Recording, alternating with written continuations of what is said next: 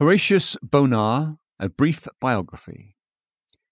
Born on December 19, 1808, Horatius Bonar was one of 11 children of James Bonar and Marjorie Piatt Maitland Bonar. For several generations, his ancestors had been ministers of the gospel.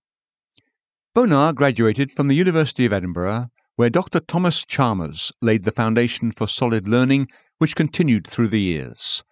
This gave Bonar direction and strength during his most impressionable years. He was ordained in 1838 and accepted North Parish, Kelso, as his first parish. In addition to Dr. Chalmers, he allied himself with William C. Burns and Robert Murray McChaney as spiritual mentors and friends. As a young pastor, Bonar preached in villages and farmhouses throughout his district, for he saw evangelization in a different light from his other contemporaries. To him, Christ had to come first, not numbers of converts. In his house-to-house visitation, he proved himself as a comforter of the sorrowful and a guide for the confused. Colossians 3:23 was the verse he lived by. "Whatsoever ye do, do it heartily, as to the Lord, and not unto men." In 1843, he joined the Free Church of Scotland after the Disruption. The old church, with its civil service pastors, had failed to arouse the faith of the nation. This disruption was a schism in the Church of Scotland, where about 450 evangelical ministers broke away over an issue of the church's relationship with the state. There was disagreement about whether the church was sovereign within its own domain with Christ as head, or if the king was head. In this way, it was similar to the Lutheran Reformation. Those who left forfeited their livelihood, pulpits, and aid from the established church to found and finance a new national church from scratch. They needed to train clergy and form a new college, which opened in 1843 with Dr. Chalmers as the first principal. Most of the protest principles were conceded by Parliament by 1929, which paved the way for reunification. In 1843, Horatius Bonar married Jane Catherine Lundy. Together they had 9 children, but 5 of them died before adulthood, 3 in infancy. One surviving daughter was later widowed with 5 children, so she moved back with her parents. Horatius said, "God took 5 children from life some years ago, and he has given me another 5 to bring up for him in my old age." In 1851, he wrote Man, His Religion and His World, because he was concerned that pastors were diluting the gospel to make it pleasant and easier to accept. He always contended for the truth and never neglected pastoral work and preaching. Horatius Bonar received an honorary degree of Doctor of Divinity from the University of Aberdeen, and then visited Palestine on a mission to the Jews in 1856, which gave him the inspiration for the hymn The Voice from Galilee, better known as I Heard the Voice of Jesus Say.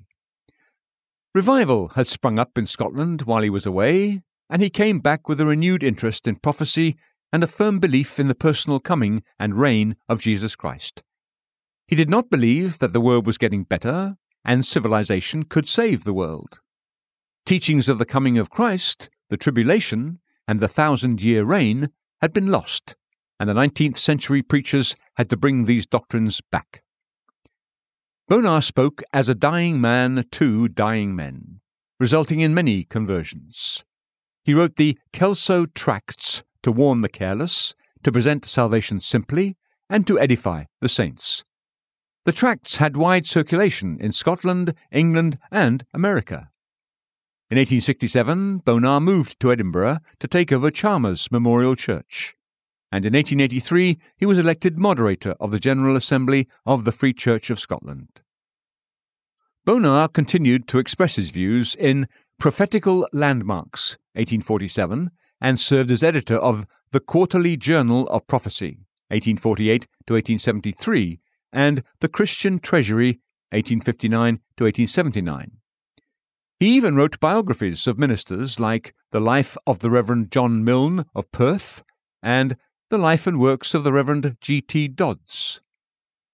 Other books and tracts that bear his name are Night of Weeping, The Everlasting Righteousness, and How Shall I Go to God? Until his death, he warned about trends he saw creeping in and threatening the Christian church.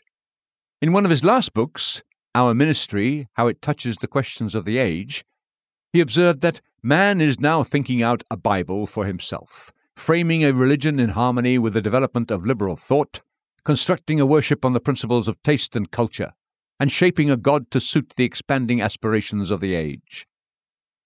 Horatius Bonar is best known as the principal hymn writer of Scotland. He was called the Prince of Scottish hymn writers. As he worked with young people, he realized they lacked enthusiasm. Even though he lacked an ear for music, he knew familiar tunes and wrote new words to them for the children. His experiment worked, and the children became interested in the verses that were written for them personally. Because they were full of sound teaching, many adults loved to sing them also, and requested to use them in other churches. He always granted permission for any church to use his hymns as long as they did not change his words. He wrote more than 600 hymns, and many hymn books carry these songs. Several are completely compiled from his hymns. The 3 volumes of Hymns of Faith and Hope contain a multitude of his hymns. While I Heard the Voice of Jesus Say and My Redeemer Liveth were 2 of the best known, he is largely remembered for his hymns that were based strongly on theology and doctrine, such as Done is the Work That Saves and No Blood, No Altar Now. He wrote of justification, sanctification, the second coming, and the exaltation of Christ. His hymns are childlike yet manly, hopeful but sympathetic. For many years they were mostly used by churches of other denominations, but not his own. The Free Church of Scotland was opposed to singing at worship anything but metrical psalms and paraphrases. Bonar believed life is a journey, not a home, a road, not a city of habitation. He stated that it is not the opinions that man needs, it is truth. It is not theology, it is God. It is not religion, it is Christ. It is not literature and science, but the knowledge of the free love of God in the gift of his only begotten Son.